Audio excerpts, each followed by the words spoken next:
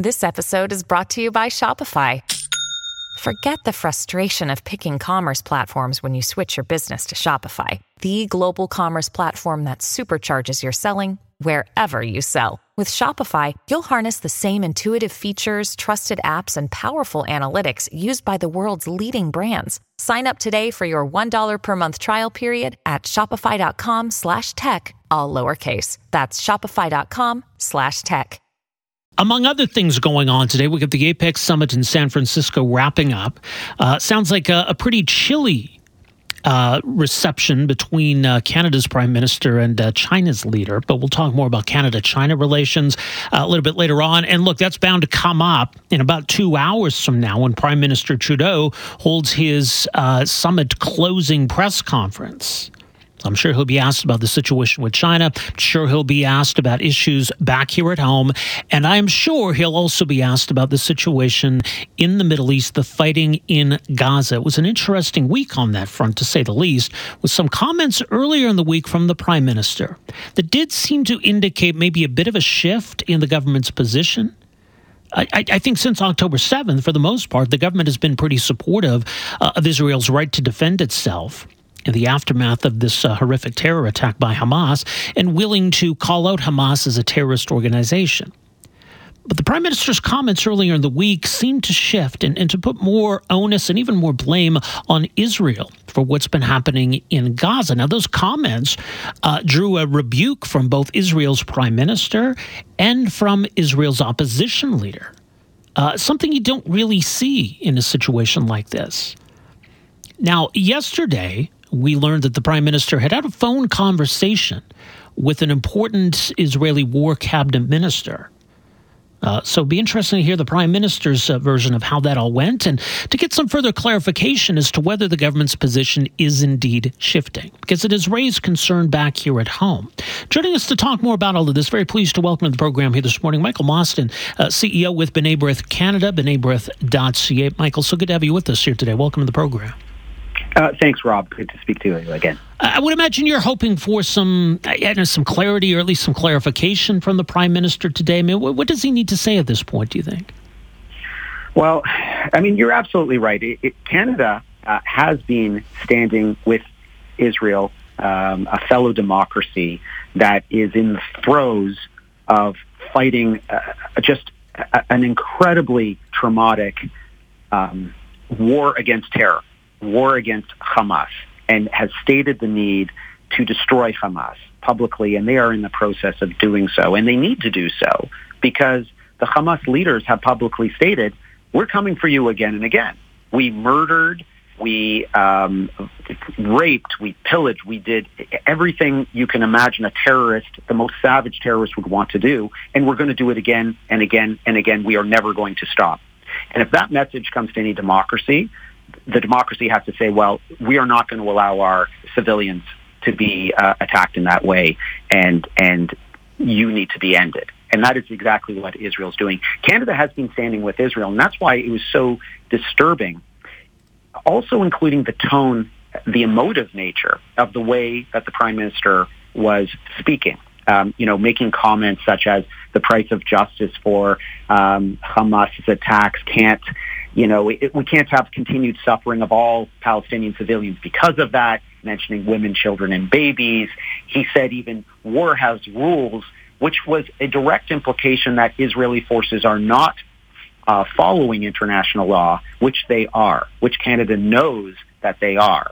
And so it's good to see that there was a clarifying conversation taking place afterwards, but very difficult for Canadians to understand why that tone's being made. I imagine there's a tremendous amount of political pressure as well on the Prime Minister and other politicians in this country, but we need to stand with principle. We know that war is tough, but we have to stand strong in the face of terrorism, and it's an important lesson for all of us. So the Prime Minister put out a statement yesterday. We haven't heard from him since those comments earlier in the week, but he mentioned this phone call he had with a key Israeli cabinet minister. Says, I reaffirm Canada's support for Israel, its right to defend itself in accordance with international law, and emphasize the importance of taking all possible measures to protect civilians. He goes on to say, I unequivocally condemned Hamas's terrorist attack, including the atrocious use of Palestinian civilians as human shields. It noted that Hamas does not represent the Palestinian people, nor the legitimate aspirations they have. And maybe that was the part that seemed to be missing, was the role and responsibility of Hamas here in terms of putting civilians in harm's way, not allowing civilians to evacuate, using hospitals or schools or civilian areas as bases or staging areas. Like, if we're going to talk about the situation, we're going to talk about the risks posed to civilians, the Prime Minister can't overlook that, can he? No, and you're absolutely right, Rob. That is the unfortunate situation on the ground in Gaza. Hospitals have become centers for terror activity. This has been exposed very publicly. We also know about the tunnel network, which goes all the way below Gaza, the misappropriation of tens of billions of dollars from the international community, including Canada, that financed those terror tunnels, which allowed them, in fact, to perpetrate these terror attacks. Not even including textbooks that have been financed by Canada and other Western nations that have been indoctrinating the youth to hate and to want to murder Jews. I mean, it's very difficult for us to understand here in Canada that kind of rage and how you can push that kind of violence. But of course, it's education, and they are educating. Hamas is educating their youth to want to murder Jews. That has to stop. And that's why we have to stand firm, and it becomes more and more difficult as time goes on. We all know that, but that's the challenge, to recognize that Hamas is not just the enemy of Israel. Hamas is the enemy of the Palestinian people. Hamas is the one that is preventing Palestinians from leaving from into safe zones. Hamas is occupying hospitals and with hostages underneath. I mean, it's an awful situation, but we do have to remember that Hamas is the enemy, and Hamas needs to be destroyed.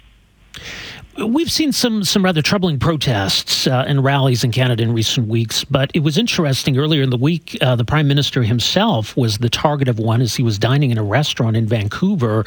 A mob, essentially, stormed the restaurant. Security had to escort him out. They're screaming at him about having blood on his hands and all of that kind of rhetoric, which was a really ugly incident. But what did you make of that, first of all? I agree with you. Very ugly. But I wasn't surprised. When you have individuals that are out there chanting genocidal slogans against the Jews at these various hate rallies, calls from the river to the sea is a genocidal chant calling for the destruction of Israel. There's only one way to interpret that. And when you combine that with iconography of terrorist organizations that are present at many of these rallies across the country, we see vandalism that's taking place against members of Parliament's offices, calls to boycott Jewish businesses, attempts to intimidate diners who just so happen to go to a business, a Canadian business, and they're intimidating on the street. So you see all of this violence, and then we see, of course, terrible things like shootings into the walls of religious institutions in Montreal. We see incendiary material thrown at synagogue doors. Of course, this is all to follow, but the violence, there are many involved here that probably are just looking for an opportunity to engage in illegal behavior. This has to stop. But it begins with tamping down this rhetoric that is raising the temperature. And again, that's why it was so disappointing to see, even if it was a slip of the tongue of the Prime Minister, we need our leaders to be dampening this rhetoric, bringing back civility to society, understanding we can all have our political opinions, but targeting hate against any identifiable group is never acceptable. Yeah, and unfortunately, it feels like we're seeing things going the opposite direction. The manifestation of anti-Semitism we've seen in recent weeks, it's beyond troubling, especially on social media too. And we've seen a lot of this on X, formerly known as Twitter, even from Elon Musk himself, which was really troubling. But this one guy in particular, and folks might remember the controversy when he was hired to be an anti-racism consultant. this guy Laif Marouf, who was actually finally kicked off of Twitter, we understand, late yesterday. But he's back, and he's been posting some pretty horrific stuff. What are we seeing on social media? Yeah, well, you're absolutely right, Rob. Whatever we're seeing in the real world actually pales in terms of the expressions of hate that we see on various social media platforms. And there's a big problem across social media with getting this stuff off, and even having individual accounts held accountable for the policies and the rules. And we've been waiting. Our government has been promising for years and years that we're going to have some kind of a legislation to deal with this very difficult issue of online hate. We're still waiting to see that draft legislation come forward, because we can't trust the social media companies to clearly deal with this situation themselves. And Laith Marouf, vile anti-Semite, our understanding is he's not even in Canada right now. He's in Lebanon, but right. he's continuing as usual. Thank goodness he's no longer getting subsidies from the Canadian taxpayer that helps finance his vile rhetoric online. But he certainly doesn't seem to have learned any lessons. And in fact, he probably thinks he's the victim, simply because he's being called out, because he just believes probably so passionately in what he's writing, despite the fact that he puts the Jewish community at risk.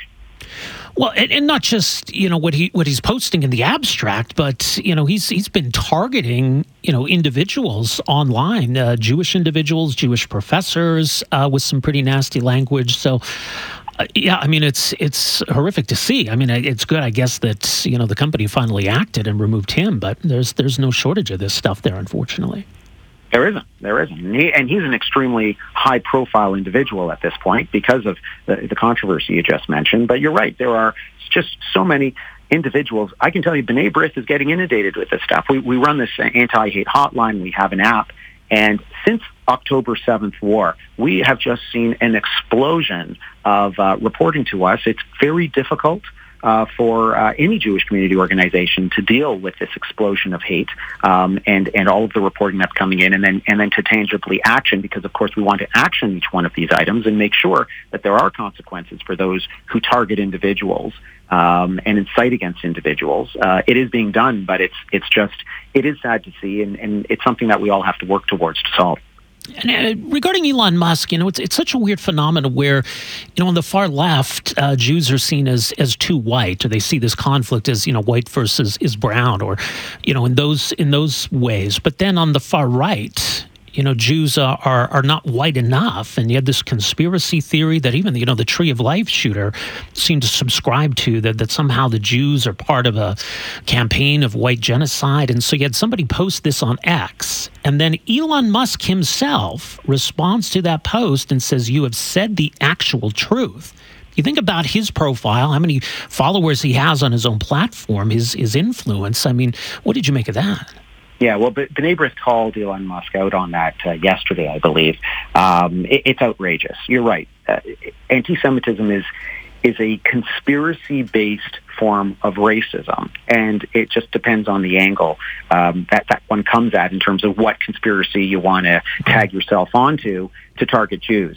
And I can't help but think that perhaps something in his own personal background, coming from South Africa, and obviously all of the tensions between the white and black community, and perhaps that's the lens he views the world through. But how can you not understand when you have such a huge footprint? You are followed. You actually own the actual social media company that you're Xing on, and to put something like this out and not think that it's going to endanger individuals, Jewish individuals, because someone who is even with mental health problems, but perhaps not, chooses to go target a Jewish institution or an individual based on that conspiracy. You're right. Jews are not viewed as white. They are viewed as white. Jews themselves don't view themselves as white because we don't fit in, really with any of those groups, and we have a very broad geographical background that we all come from. Most of the citizens of Israel actually come from the Middle Eastern origins, not from Eastern Europe, as some folks might think. So it's really sad, and it just helps raise the anxiety level of a Jewish community that already feels under siege. Absolutely. Well, we'll see what the Prime Minister has to say about all of this. His press conference coming up in a couple of hours. Much more, as mentioned, BeneBrith.ca. Michael, thanks so much for your time here this morning. Appreciate it.